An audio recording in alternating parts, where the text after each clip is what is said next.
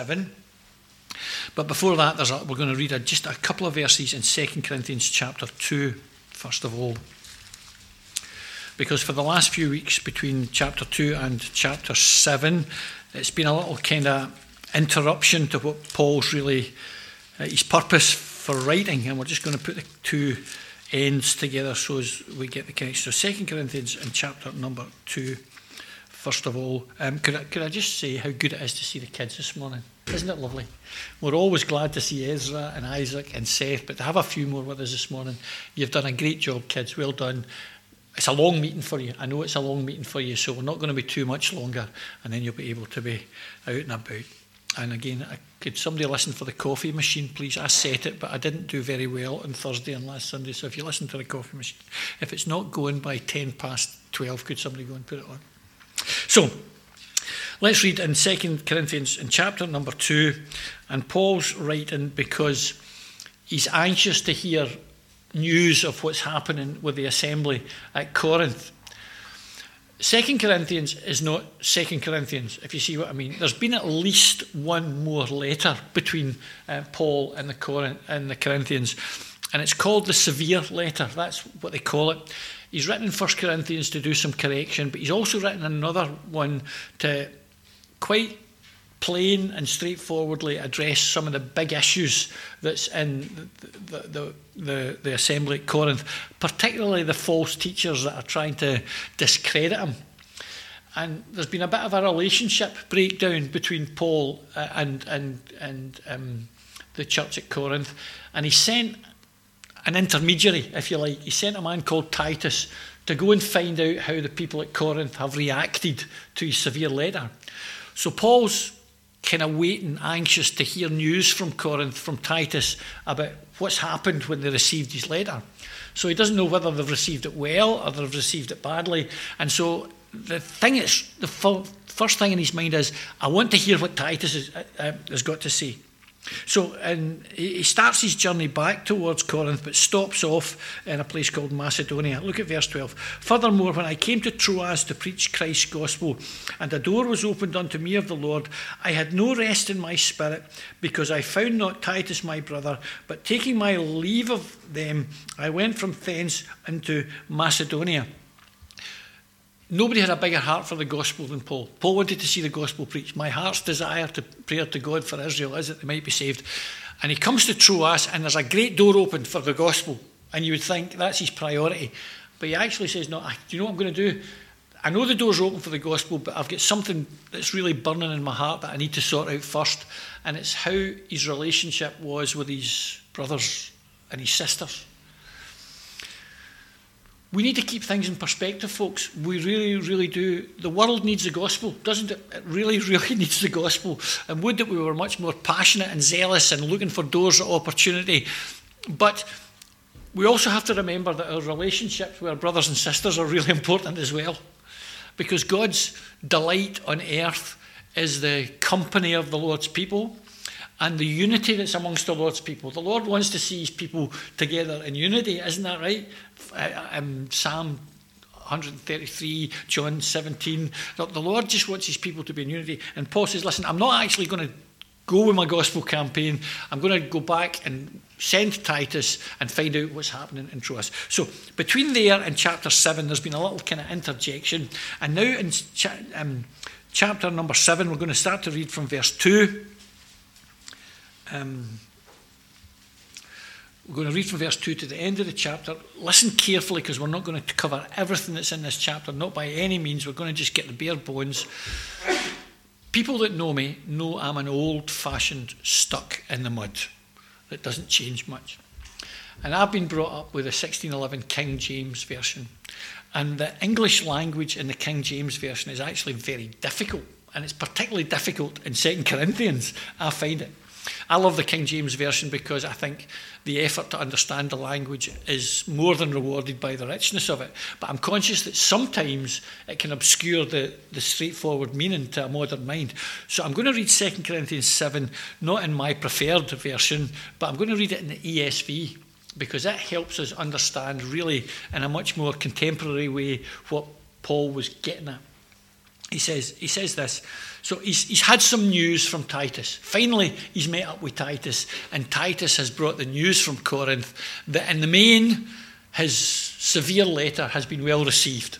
They've listened to what Paul's saying, they've received it, and they're not upset with him. They're not upset with him. That's basically. So here's what Paul says. This is in the ESV. Make room in your hearts for us.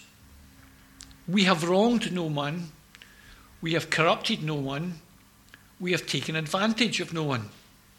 I do not say this to condemn you, for I said before that you are in our hearts to die together and to live together. I am acting with great boldness towards you. I have great pride in you. I am filled with comfort. In all our affliction, I am overflowing with joy. So you can almost hear him at the end of that paragraph breathe a big sigh of relief. He's been worried about how people have reacted to his message, and the message has come back from Titus. They heard what you have to say, and their heart is still open to you. He says this, for even when we came into Macedonia, our bodies had no rest. So what he's saying is, while I've been waiting for the news, I've been quite upset. I've been right. And he says in another place, his spirit was upset as well. So his spirit and his body's upset.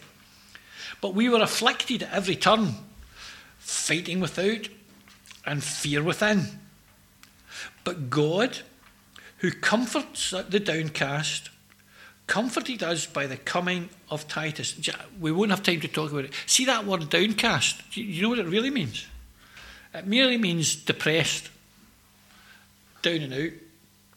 Paul was so worried about his relationship with the Lord's people going sour that it got him down. He was really down in the dumps about it. He was actually depressed about the situation. I stopped for a minute because we need to remember that the Lord's people are subject to all kinds of afflictions in their mind. And it's possible for the Lord's people to get depressed. There's a school of thought that says that should never happen. I don't subscribe to that. Don't subscribe to that at all. There are people who just seem to be depressed all the time. That's not what Paul's saying. I don't mean that. But there are times when, into a Christian's life, particularly in relation to spiritual things, they can become downcast and they can become depressed. So Paul's saying he got to that point where he was down and out, he was depressed, and it just seemed all dark to him. He's thinking the Corinthians, his spiritual children, will want nothing more to do with him. And because that breach in relationship, it just got him to a place that was of great depression and darkness. You see, Paul's big priority was to make sure that his relationship with the Lord's people was good. And anything that came in to breach the relationship between the Lord's people got him right down. It got him right down. I wonder if that happens to me. I wonder if I have that same priority in my relationship with the Lord's people. But let's show you what happens. But God, who comforts the downcast, isn't that lovely? Comforted us by the coming of Titus. What am I saying? We're going to say there as we go on. When you get downcast and depressed, the first and the best place to go is to the Lord. Now, we're going to see that Titus brought him some relief, right? And when the Lord's people come to you, and when you're in a dark place, I've benefited many a time from the Lord's people coming to me in a dark place and praying with me and speaking to me and encouraging me, and that's a lovely thing. But Paul says, listen, there's nobody can comfort the downcast like the Lord. Why is that, folks? Because there's nobody so kind and understanding and sympathetic and tender and compassionate as the Lord with his people who are downcast. Remember, the broken reed, he wouldn't break. The dimly smoking flax, he wouldn't quench. And in our dark periods, there are people who help us, like Titus, who'll bring us comfort.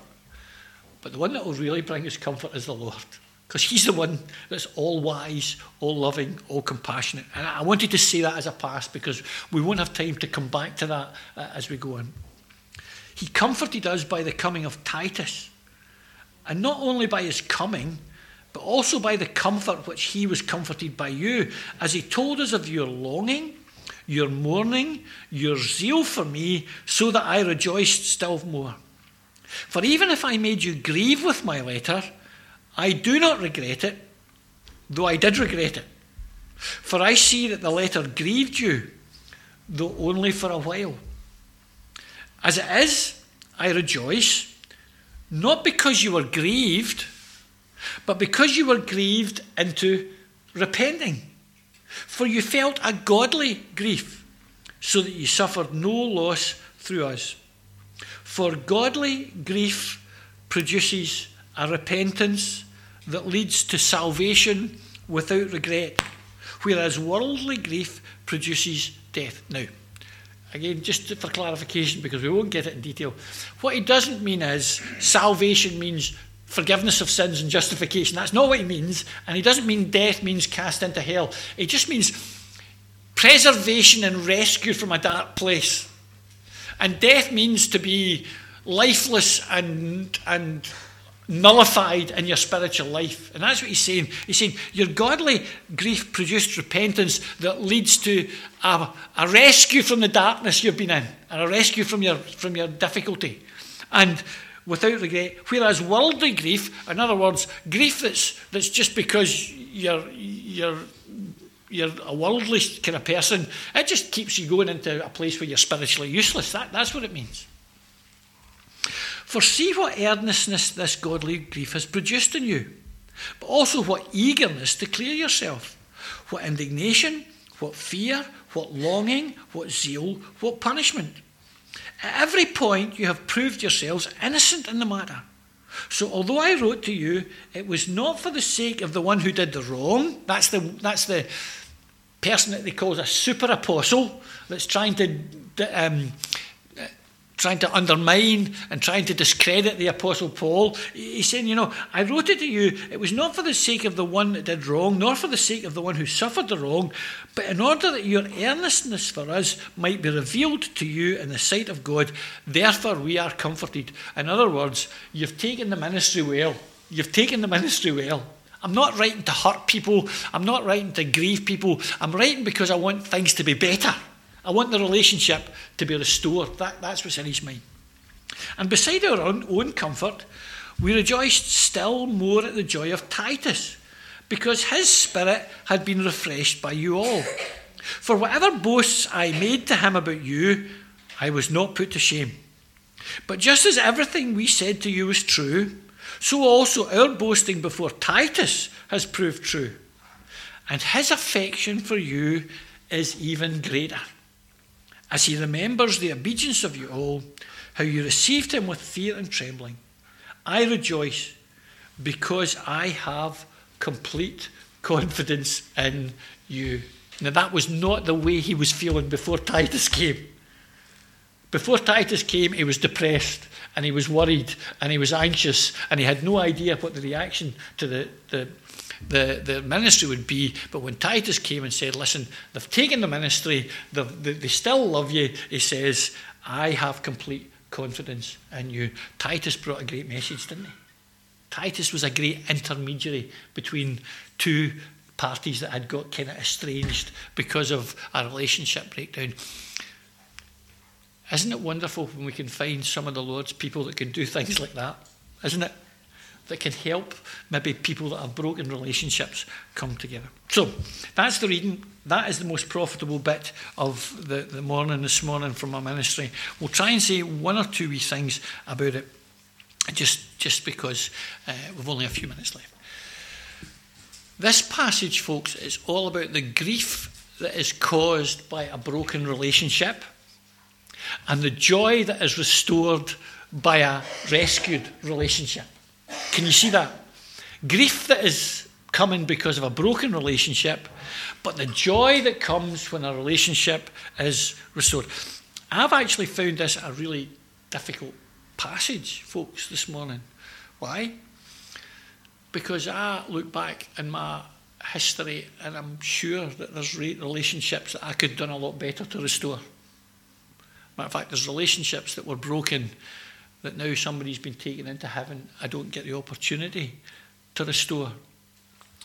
Because, when you read the Bible, It's all about keeping good relationships, folks, isn't it? It's all about God delights in good relationships. Well, he delights, first of all, in the relationship with himself. Isn't that right? Because that's what the garden was all about.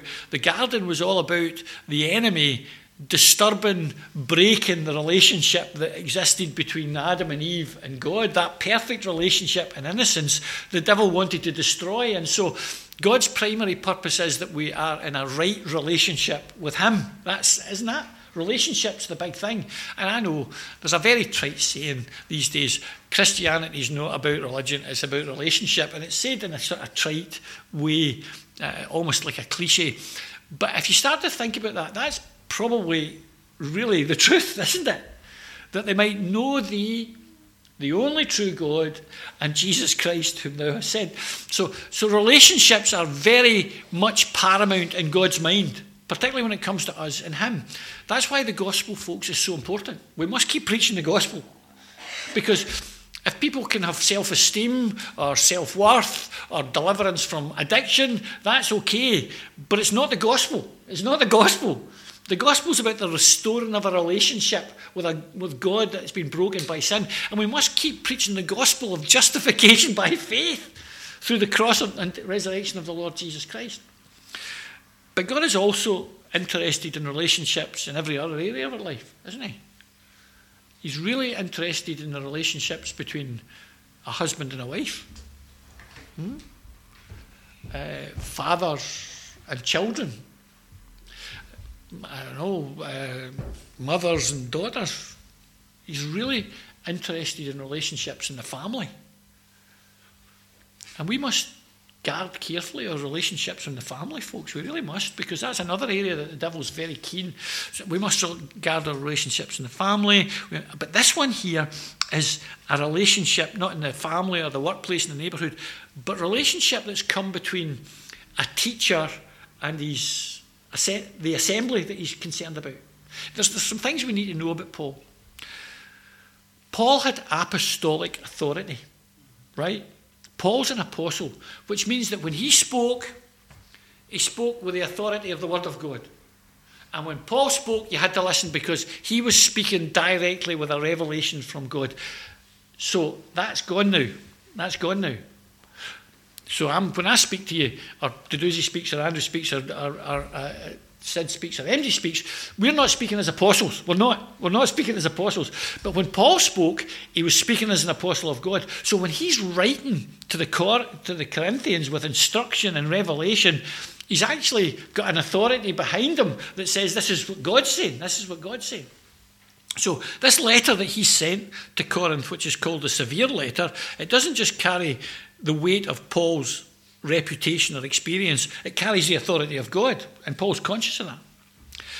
Paul's also a teacher, a very clear teacher of the Word of God, and he loves to do that, and he loves to emphasise the importance of sound teaching, doesn't he?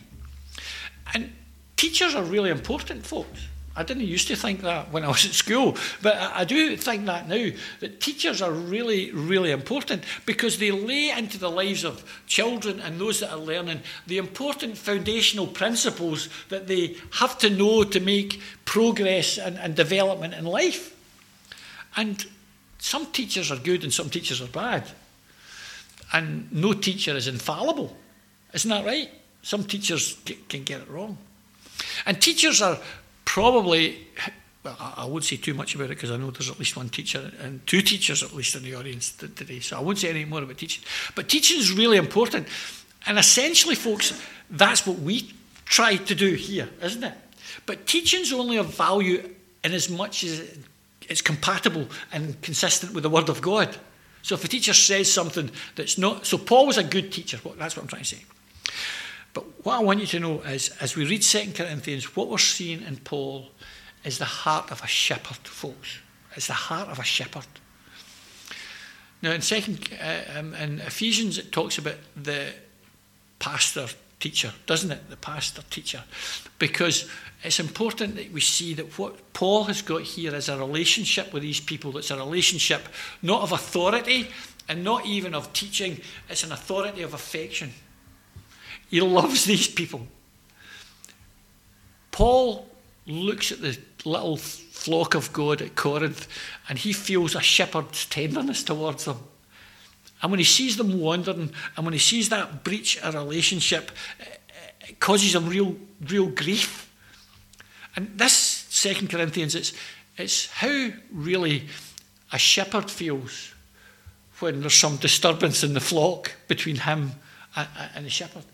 And that's why I emphasised that word depressed, because when Paul, the shepherd's heart was broken because the relationship was disturbed between him and the flock, it just got him down. I can see Paul waking up in the middle of the night, and the first thing that springs to his mind is, what about the Corinthians? I can see him walking in the country one day and thinking, how am I going to get this relationship restored? And Paul was not just an apostle and teacher, he was a shepherd, a pastor. Now, folks, every local church should have pastors, okay? And again, modern day language can sometimes get corrupted. So often somebody would come in and they'll say, Duduzzi, are you the pastor here? And he'll say, no, I'm not the pastor here, because we don't.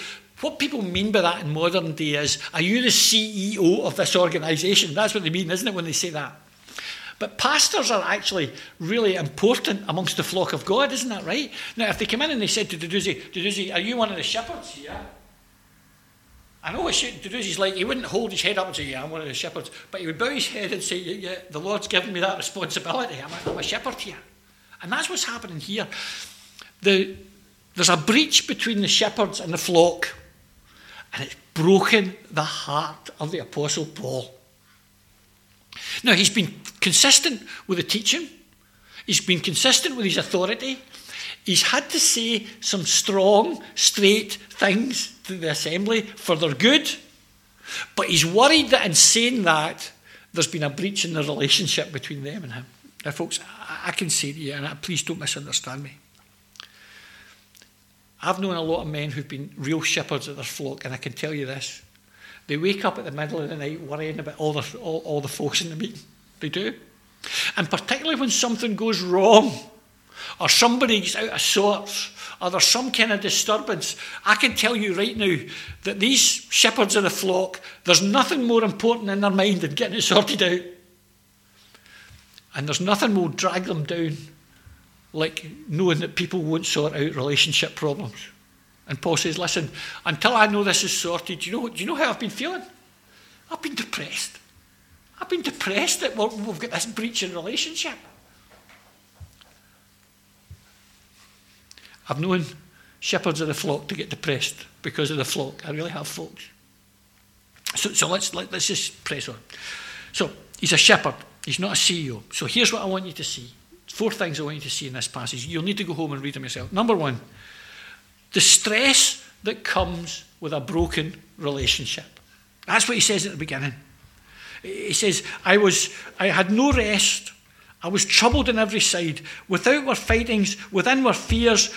I was cast down. He says, my heart's been broken because of this broken relationship. And he's worried about that. Folks, if we have a broken relationship with a brother or sister, I know I've been saying this is a very specific case of a shepherd with a flock, I know that, but I think the principles are universal and they apply. There should be nothing more important to us other than our relationship with the Lord and keeping our good relationships with our brothers and sisters. And if we have a disturbed relationship or a broken relationship, do you know what we should do? It should cause us great grief. I've known the Lord's people, some of the Lord's people, that just when things go wrong, they just throw up their hands and say, well, that's just the way it is. It's always going to be like that. I'll never get on with that guy. I'll never... Folks, Paul said, listen, when I've got a disturbed relationship, it just breaks my heart. And can I tell you, see when shepherds see broken relationships in the flock, it breaks their heart as well. And one of the great responsibilities of a shepherd amongst the Lord's people is to watch out for broken relationships. I don't mean to examine you, but just be conscious of the dynamics that happen between people. So there's distress in a broken relationship. And that's why Paul says, I went to Troas, there was a door open for the gospel, but you know what? This other thing was too important to me. I was so distressed about it that I actually left off preaching the gospel to try and get this thing sorted out. Then there's the second thing is, so that there's a desire for a restoration of a broken relationship. So he's not just distressed about it. His distress is putting in his heart an appetite, a desire to say, let's fix it. Let's fix it. And that's what he's done. What he's done is he's sent Troas, he sent Titus to Corinth to try and fix it, to try and find out how they've reacted to his ministry, to try and tell them that Paul's heart is still open to them. Paul's not sent this letter to destroy them. He sent it to rebuke them for sure, but he's not sent it to destroy them. He's really sent this letter for their good. Paul's saying, I've said some hard things, but I've only said them because they're for your good. They're for your good. Well, you would know Psalm 23, wouldn't you? Thy rod and thy staff, they comfort me. A true shepherd sometimes has to say some hard things and some straight things and some correction things. Isn't that right? But a true shepherd will say them with a shepherd's heart of care and compassion and concern.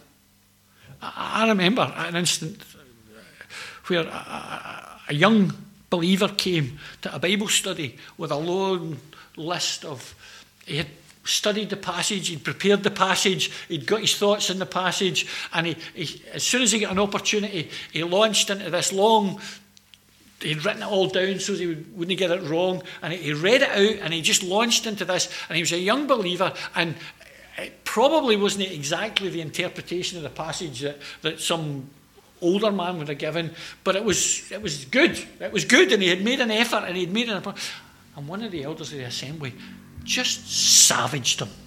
Just savaged him. That's not what Paul's doing.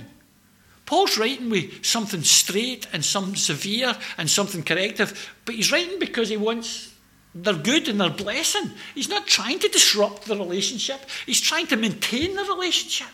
And that's why he says, outside were fears, outside were fightings, inside were fears. I was cast down. I just couldn't settle until this relationship was restored. And then there's some directives about how to restore a broken relationship. You see that?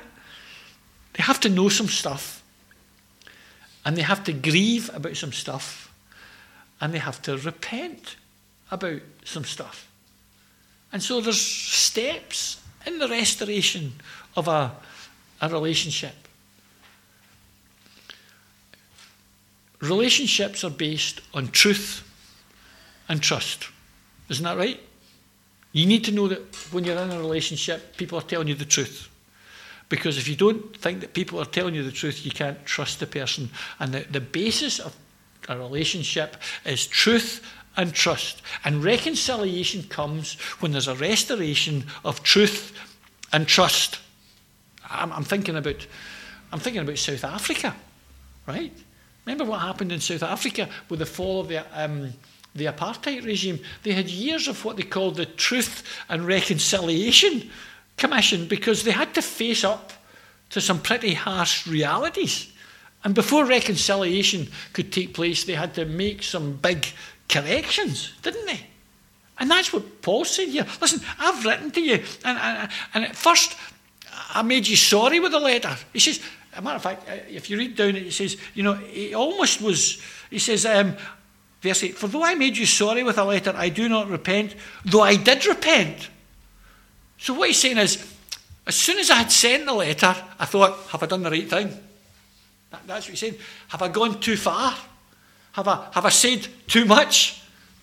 And let me tell you, folks, when you try and help somebody, that's a difficult balance to get. Sometimes you think maybe you've said too much.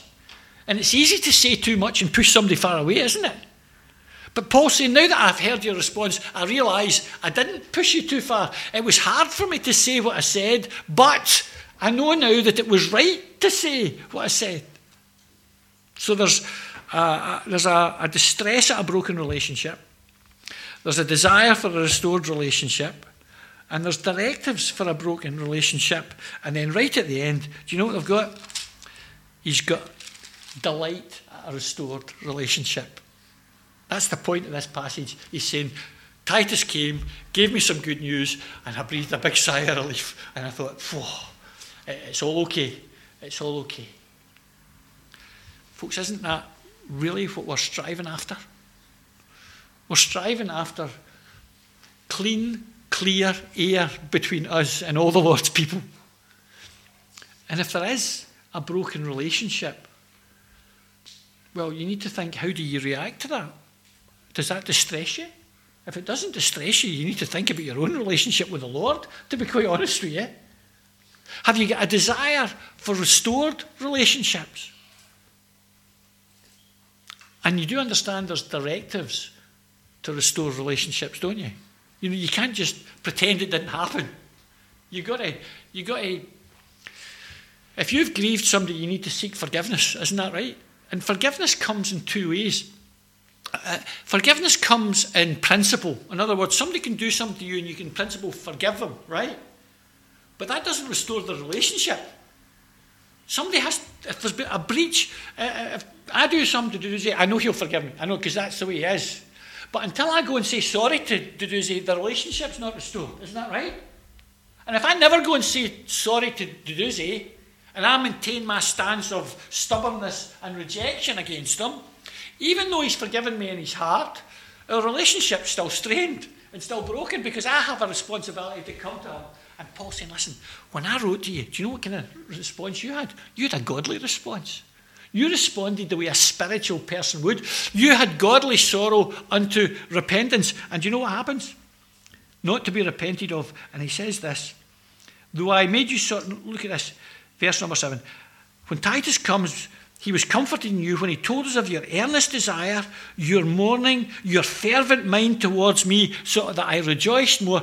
When Titus came, he said to Paul, these folks love you. These folks love you. And he says, look, they're loyal to you. They've got a desire for you. They're mourning at their sin. They've got zeal in their mind for you. They love you. They love you. I wanted to pick out that word, your fervent mind, in verse number 7. It's actually the same word as in verse number 11, and it means the word zeal. Zeal. There's nothing more valuable to people than loyalty, folks. Isn't that right? Loyalty. And Paul's saying, Titus has come back and he said, even though I've said some hard things, you're still loyal to me. I wonder if we are loyal people. We've got to be loyal to the Lord, I know that. But what about being loyal to the company of the Lord's people? Eh? What about saying, these are the people of the Lord that I'm going to associate myself with, and I'm going to be loyal to them. And I'm going to be loyal to God's testimony. Because this word zeal, how can I describe it? Zeal has actually got two sides to it, right? Zeal is not enthusiasm, folks. You can be enthusiastic without being zealous, can't you? You can be energetic without being zealous. Zealous means you have love for something and you hate anything that impinges on that. So zeal is a two-sided emotion. It's a love and a hate. Let me explain what I mean. John 2, the Lord goes into the temple. And he quotes, and John quotes the psalm, the zeal of thine house hath eaten me up. So what does the Lord do? He loves the Lord's house. He loves the Lord's people. He loves getting together with the Lord. The Lord's glory is all that matters to him. That's what he loves. That's what he loves. But because he loves that above all things, he hates anything that will impinge on that. So when these people come into the temple and they start to corrupt it and they start to make it their own and they start to do things in it that they shouldn't do, what does the Lord do? Kind, gracious, meek, and mild. What does the Lord do? He turns them out. He overthrows the money changers, and he says, and he quotes the verse, the zeal of thine house hath eaten me up. Because zeal's not enthusiasm. Zeal is devotion to something that hates anything that impinges on it for its good and its glory. There's a group of young Indian Christians. You know what they call themselves? You know what they call themselves? What do they call themselves? Zealous for Jesus. Isn't that lovely? Isn't that lovely? What does that mean? They've got the Lord's glory at heart. They love the Lord, and they hate anything that will steal from that in their life. Right? Zeal's a good thing, folks. I just want to finish off challenging myself. Am I a zealous Christian? Zealous for the Lord. But am I zealous for the relationships that the Lord has formed? Am I zealous for the relationships between my brothers and sisters? Do I love their relationships so much that anything else that impinges on that or spoils it, I hate it. I hate it. I hate anything that will get between me and you. What about this little testimony for the Lord Jesus here?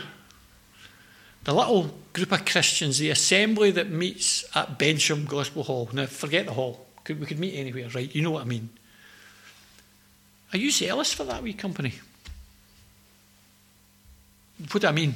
I don't mean are you enthusiastic for it? Are you committed to it? I don't mean that. Are you zealous for the little testimony of the Lord Jesus here? In other words, do you love it so much that anything in your life that would impinge on your commitment to that and dedication to that, you hate it? I'll get rid of that and I'll commit myself to it. So Paul says, listen, Titus brought me some great news. I was depressed and I was cast down, but the cloud has lifted because I know the relationship has been restored. May the Lord help us to keep good relationships with each other, folks, and give us the courage that if relationships are spoiled, we'll do the right thing so that they're restored for the glory of the Lord. Let's pray. Lord, thank you for time together, for remembering the Lord and for studying thy word. And we pray that it might have all been a glory for thee. And if we've gleaned a little along the way, Lord, to encourage us, to bless us, maybe to correct us, we'll give thee the glory too. So thank you, Lord, for the time together, for the little refreshment that's been provided. We pray for folks that are not with us this morning. We commit them to thee. Some are unwell. Some are really cast down. We pray for them. Some have responsibilities. We do particularly remember Norma in her recovery and pray that that might go well. And we just ask for thy blessing now as we finish in the Lord's name. Amen.